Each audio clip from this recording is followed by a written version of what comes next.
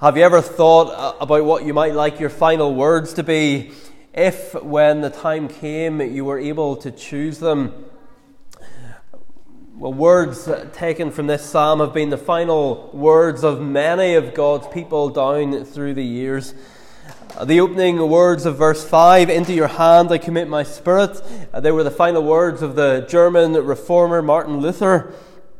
They were the final words of the Scottish reformer John Knox.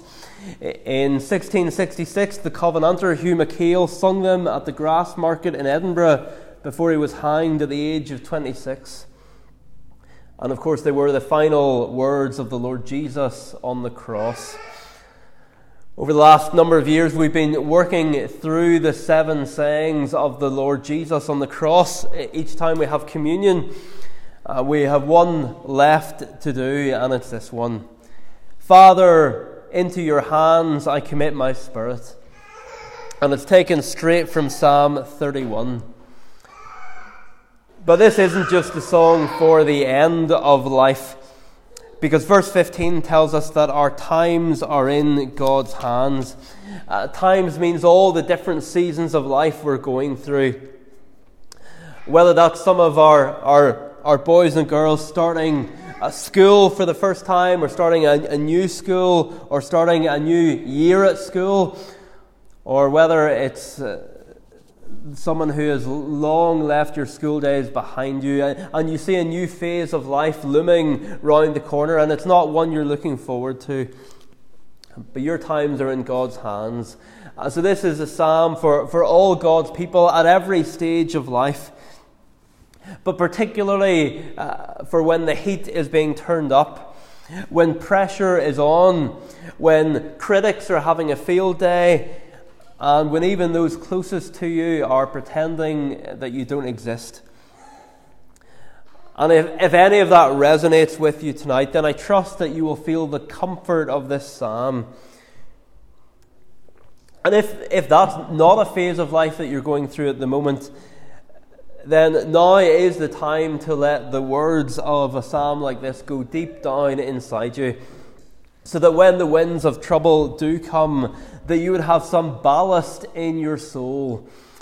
Ballast being what's added to a boat to keep it stable in the storm. And we need something in us. We need things built into us to keep us stable in the storms. And the Psalms are one of the things that do that for us. And above all, this psalm is relevant to each one of us, because if the words of verse 5 are ultimately the words of the Lord Jesus, then should we not read the rest of the psalm as ultimately spoken by him as well? If verse 5 was on his heart on the cross, were the surrounding verses not?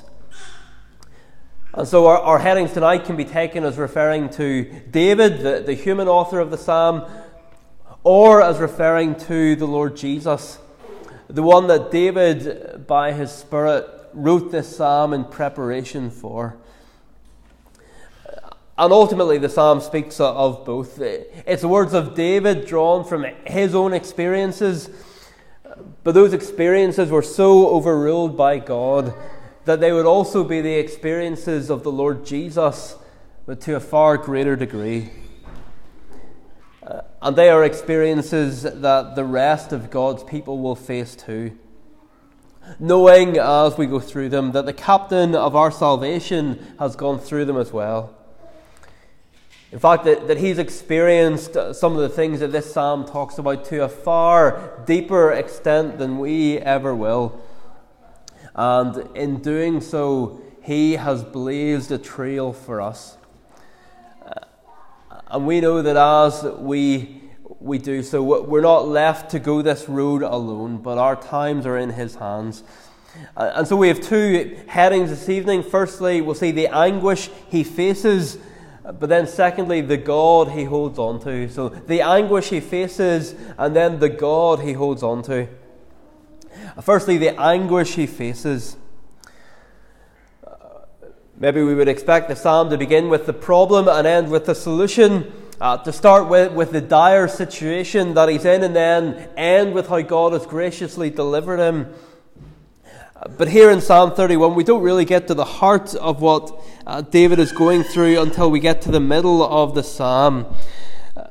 The psalm begins with a declaration of faith in God and confidence in Him. It ends with a note of thanksgiving.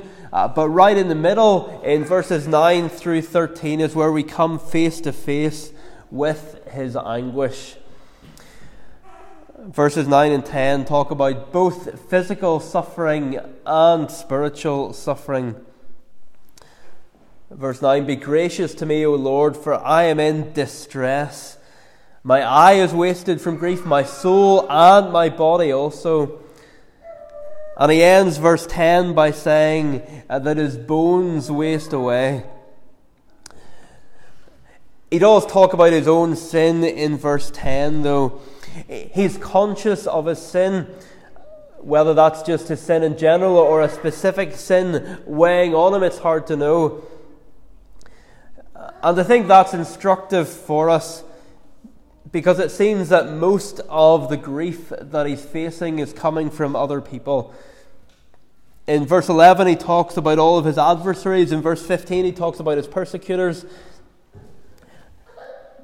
But when grief does come into our life at the hands of other people, it's very easy for us to only focus on their sin. It's very easy to be consumed with their sin against us. And in fact, to so focus on their sin that we forget about our own.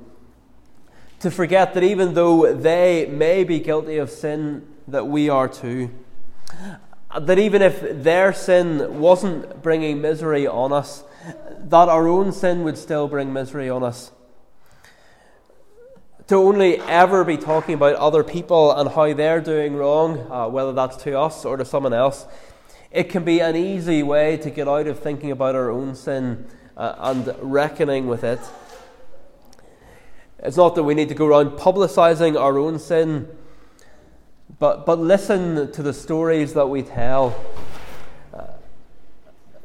I know we're the ones telling the stories, but sometimes it's good to just listen. It's as if listen and see what we're saying. Because if we or a family member are always the victim in every story that we tell, is that the telltale sign of a mindset that's a lot quicker to see others as sinners rather than ourselves as sinners? We live in a world where even if people would never describe it this way, even if they would never use the word sin, we live in a world where people see themselves as sinned against rather than sinners. And it is true that we're all sinned against in various ways, some in horrific ways. But one of the signs of God's grace in someone, which I've seen in some of you, is that you now look back at your life and your own sin looms larger in your mind, even than some of the massive sins committed against you. Even if from any perspective the sins committed against you are huge, looking back, it's your own sin that gets you. And the only explanation for that can be the work of God's Holy Spirit.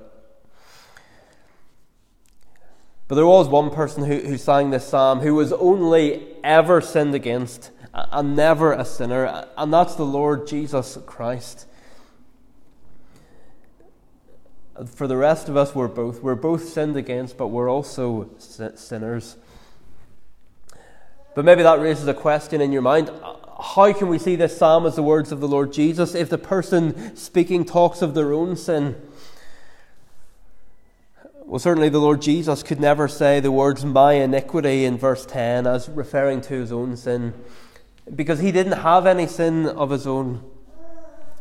But he went to the cross as our sin bearer, and he faced a combination of physical and spiritual suffering that no other singer of this psalm had ever experienced.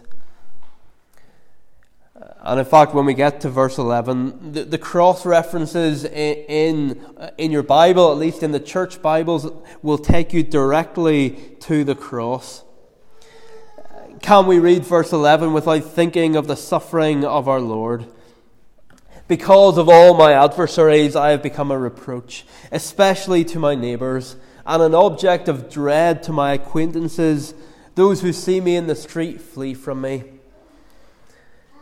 Here's a man being abandoned by those closest to him, and the little notes in our Bibles rightly point us to Matthew 26 and Mark 14, where we read that all the disciples left him and fled. He's abandoned. He's abandoned. And then in verse 12, he's forgotten. He says, I have been forgotten like one who is dead. A word that has become increasingly popular in our own day is the word ghosting. It means that when someone suddenly cuts off all contact from you. Maybe two people are in a relationship, but one day the other person just stops returning text, stops answering calls, and so on. And it's called ghosting because it's as if they've died, but they haven't. They just wanted out of the relationship, and for them they thought that was the easiest way to do it. And for those on the receiving end of it, it's heartbreaking. At the start, they think, well, maybe their phone's broken, and they think, oh, maybe they've had an accident. Maybe I should phone the hospitals and see if they're okay. But sooner or later, it becomes clear that the other person is alive and well, and just ignoring them, and the devastation really sinks in. It'd be bad enough to have one person do that to you, but imagine having everyone you knew do that to you. And rather than one person being like a ghost because they've stopped replying to you, suddenly it's as if you're the ghost. It's as if you're the one that's dead because everyone's ignoring you. Verse 12, I have been forgotten like one who is dead. The invitations to do things stop coming. The people who once hung out with you still hang out with each other, but you're not included anymore. The group chats fall silent. In a way, it's more hurtful than if someone were to say horrible things to your face, because it's like you're so irrelevant that they just ignore you. And add into the mix in verse 13 a whispering campaign, because not only are they ignoring you, but they're talking about you behind your back. Perhaps you've known what it is to experience that, or you've suspected it. The conversations that fall silent when you walk into a room. The way people look at each other, maybe smirk at each other when they think you're not looking, but you see it. But did you know that you have a Saviour who knows what it's like to be left all alone? To be abandoned by those closest to him, to have his friends abandon him when he needed them the most. And if he's not your Saviour this evening, he can be your Saviour. He says in verse 7, I will rejoice and be glad in your steadfast love, because you have seen my affliction. Perhaps you often feel that no one else really understands you. Perhaps you feel that you have troubles that you can't share, or that you can't fully share, even with other believers, because they've never experienced it and you think they just wouldn't get it. But even if that is true, you have a Saviour who does understand you. What reassured him in his suffering was that his Father had seen his affliction. And that's nearly enough in and of itself to keep us going, isn't it? That what others don't see, God sees. That if people think you have it all together, but you don't. If they think that you can cope with criticism, but you actually can't, and they don't see the hurt that it causes you, God sees. God sees. And sometimes, maybe through the tears, when you're hurting so much and everyone else thinks you're perfectly fine, sometimes through the tears, when you don't know what to pray, all you might be able to say is, I will rejoice and be glad in your steadfast love, because you have seen my affliction. You have known the distress of my soul. Sometimes it's enough just to know that someone else understands, even if they can't do anything about it. But of course, the difference with God is that He can do something about it. The book of Exodus, it begins with God seeing His people's pain there in slavery in Egypt. But such is God's heart for them that it's as if He can't just see them suffering and do nothing. And so chapter 1, He sees their suffering, but chapter 2, He begins to do something about it.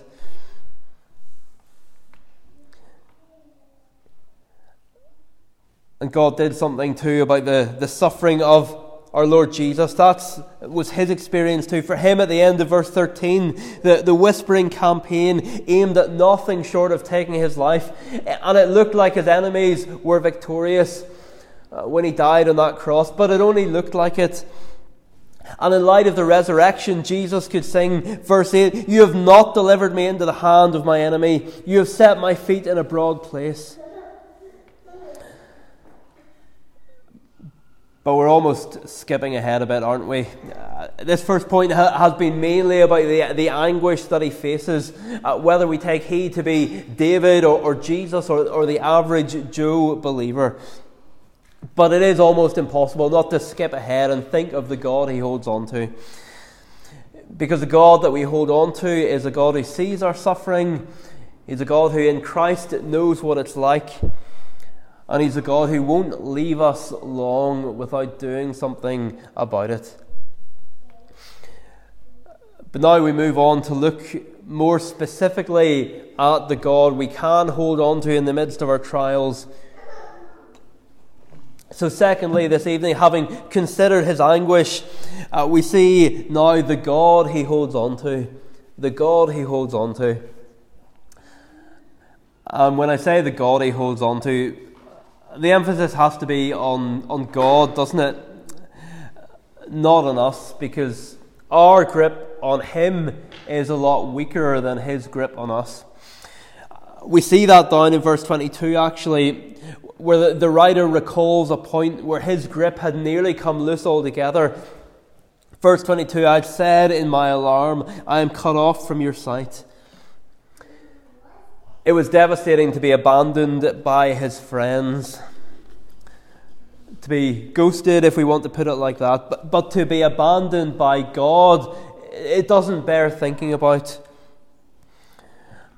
We've thought already tonight about the reassurance it is to know that God sees what we suffer.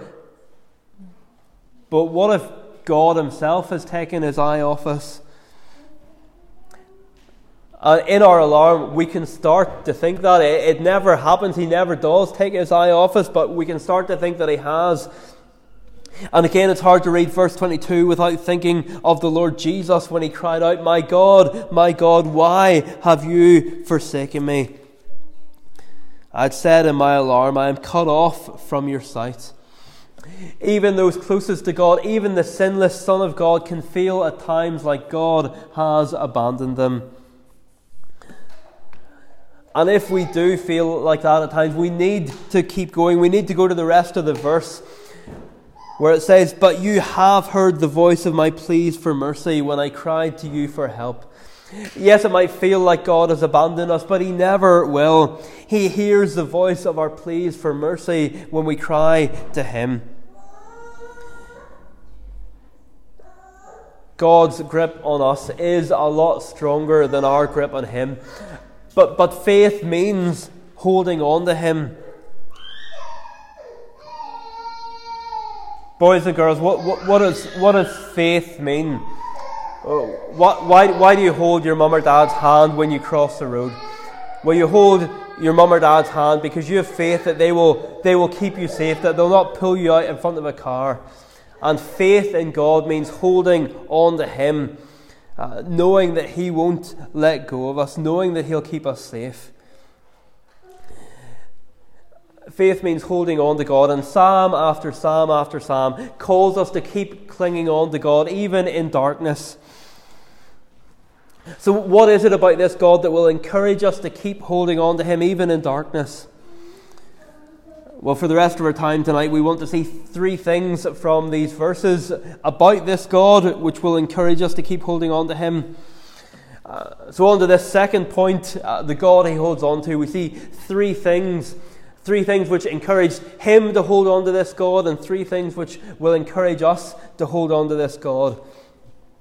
And number one reason why we hold on to Him, because He has promised to be our God. He has promised to be our God. Verse 14 is the turning point of the psalm. The words "I" and "you" are emphatic. But I trust in you, O Lord. I say, you are my God. What is it to say that God is our God? Well, it's to remember one of the great foundation promises of the whole Bible, where God says again and again, I will be your people and you will be my God. So for us to say, you are my God, for us to sing these words, it doesn't just mean that we're the sort of people who will tick the box on a census form beside the box where it says Christian. Anybody can tick a box. Anybody can call themselves a Christian, but to say that God is our God, it means we're banking our lives, our families' lives, and our eternity on God's promise that He will be our God and we will be His people. We're banking everything on His promise, and why would we not? Because as someone has said, this promise is basically God saying, I will exercise my godness on your behalf. When God says, I will be your God, it's Him saying, I will exercise my godness on your behalf. Charles Spurgeon once said of these words, Thou art my God has more sweetness in it than any other utterance which human speech can utter. More sweetness in the words, you are my God, than any other human uttering. So do you know that sweetness? Do you know that sweetness to look at this God and say, you are my God? That when you think about God, it's not a fear that you have, but it's a sweetness and a joy to be able to say that He is your God. Because the threat that you maybe once felt when you thought about God, it's gone. It's gone. Jesus has taken it away. Will you be able to hear the thunderstorm when it comes tonight or tomorrow and say, that's my God speaking? Can you look at the cross and can you say, you are my God? Or is this great God, is He just the God of other people? Is He a God that you've heard of, a God that you know things about? You could maybe answer some quiz questions about Him, but He's not your God. There's all the difference in the world between those two things. To skip towards the end of the psalm for a minute, verse 23, there's this great call to love the Lord. Love the Lord, all you His saints. And if you cannot say, I love the Lord, then He's not actually your God. But if He is, what an encouragement that is to hold on to Him in the darkness. To hold on to Him when everyone else has abandoned you, when all other supports have broken away in your hands. The second encouragement to hold on to this God is that our times are in His hand. Our times are in His hands. I want to speak specifically to the boys and girls, to the young people, as we look at verse 15, because this is a verse that you can easily remember. So verse 15, my times are in your hand. Can you remember those 6 words? My times are in your hand. I think it would be quite easy to remember those words, but what does it mean? Well, boys and girls, have you ever heard the song that says that God has the whole world in His hands? What does it mean that God has the whole world in His hands? Well, it means that He's looking after the whole world. It means that there's nothing that happens in the whole world that's outside of God's control. So what does it mean that your times are in His hands? Well, it means that He is in control of every stage of life that you go through.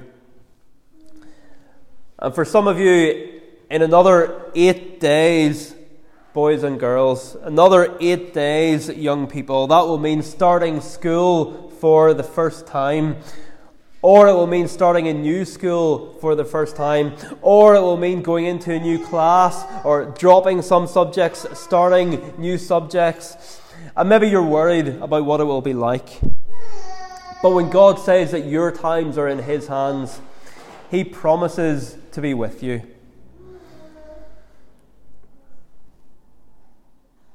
He promises that you're not going to that new school alone, that you're not going into that new phase of life alone, because He will be with you if your trust is in Him.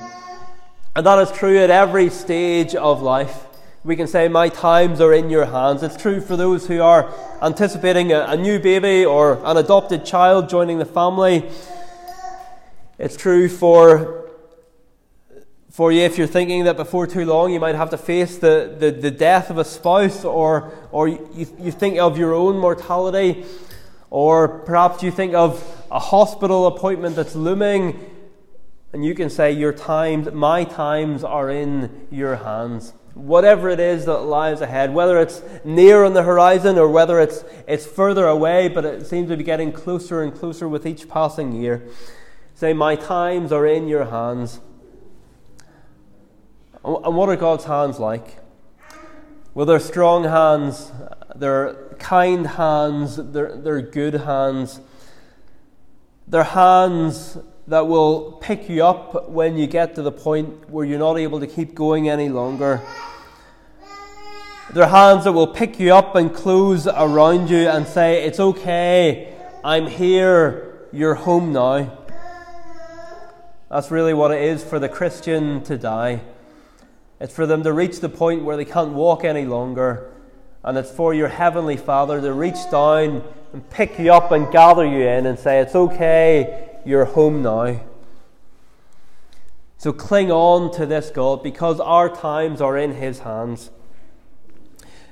But then the third, the final encouragement to keep holding on to Him, and with this we'll close, is that He has stored up goodness for us. Thirdly and finally, He has stored up goodness for us. I love that image in verse 19. Oh, how abundant is your goodness, which you have stored up for those who fear you, and worked for those who take refuge in you. To put it another way, how massive your goodness, which you have stashed away for those who fear you. Imagine coming across hidden treasure and realizing that many, many years before, someone had stored it up specifically for you, and they want you to use it. But what God has stored up for us is far greater than gold. God has stored up goodness for us. It's as if He has storehouses of goodness for His people, perhaps some of which we will only experience in trials. Perhaps some will only experience in trials.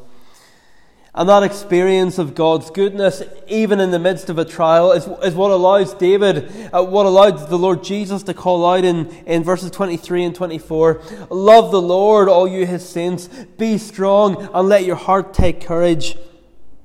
Or as it could be translated, be strong and He will strengthen your heart. All you who wait for the Lord. And that is real gold.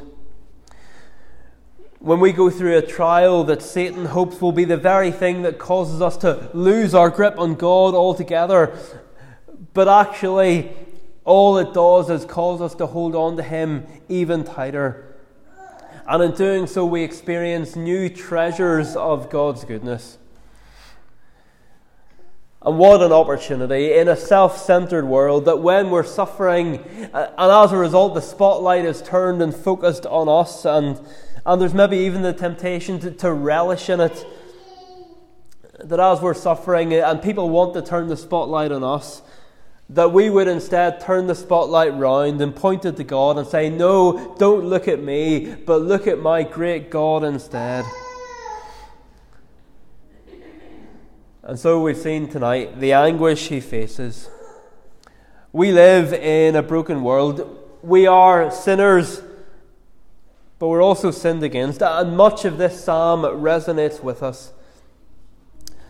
But above all, tonight, we've seen the God that he holds on to. Is this God your God? If he is, then you'll be okay, because you and your times are in his hands, which is the safest place in the whole universe for them to be. Amen. Well, let's now turn to some verses of this psalm and sing them back to God in response to him. Psalm 31 at verse 15 on page 57. Psalm 31 verse 15. We'll sing verse 15 through to 20. So beginning on page 57, Psalm 31, 15 through to 20. And the tune is number 103. Tune 103. My times are all within your hand. And even the fact that it says times, not time, is significant. It's not just one time will be in God's hand. It's not just that we will be in God's hand at one point in our life, but all through our lives. Every time we go through, our times are in your hand. And may we know the reality of these words as we sing them together. So verses 15 to 20, we'll stand to sing praise.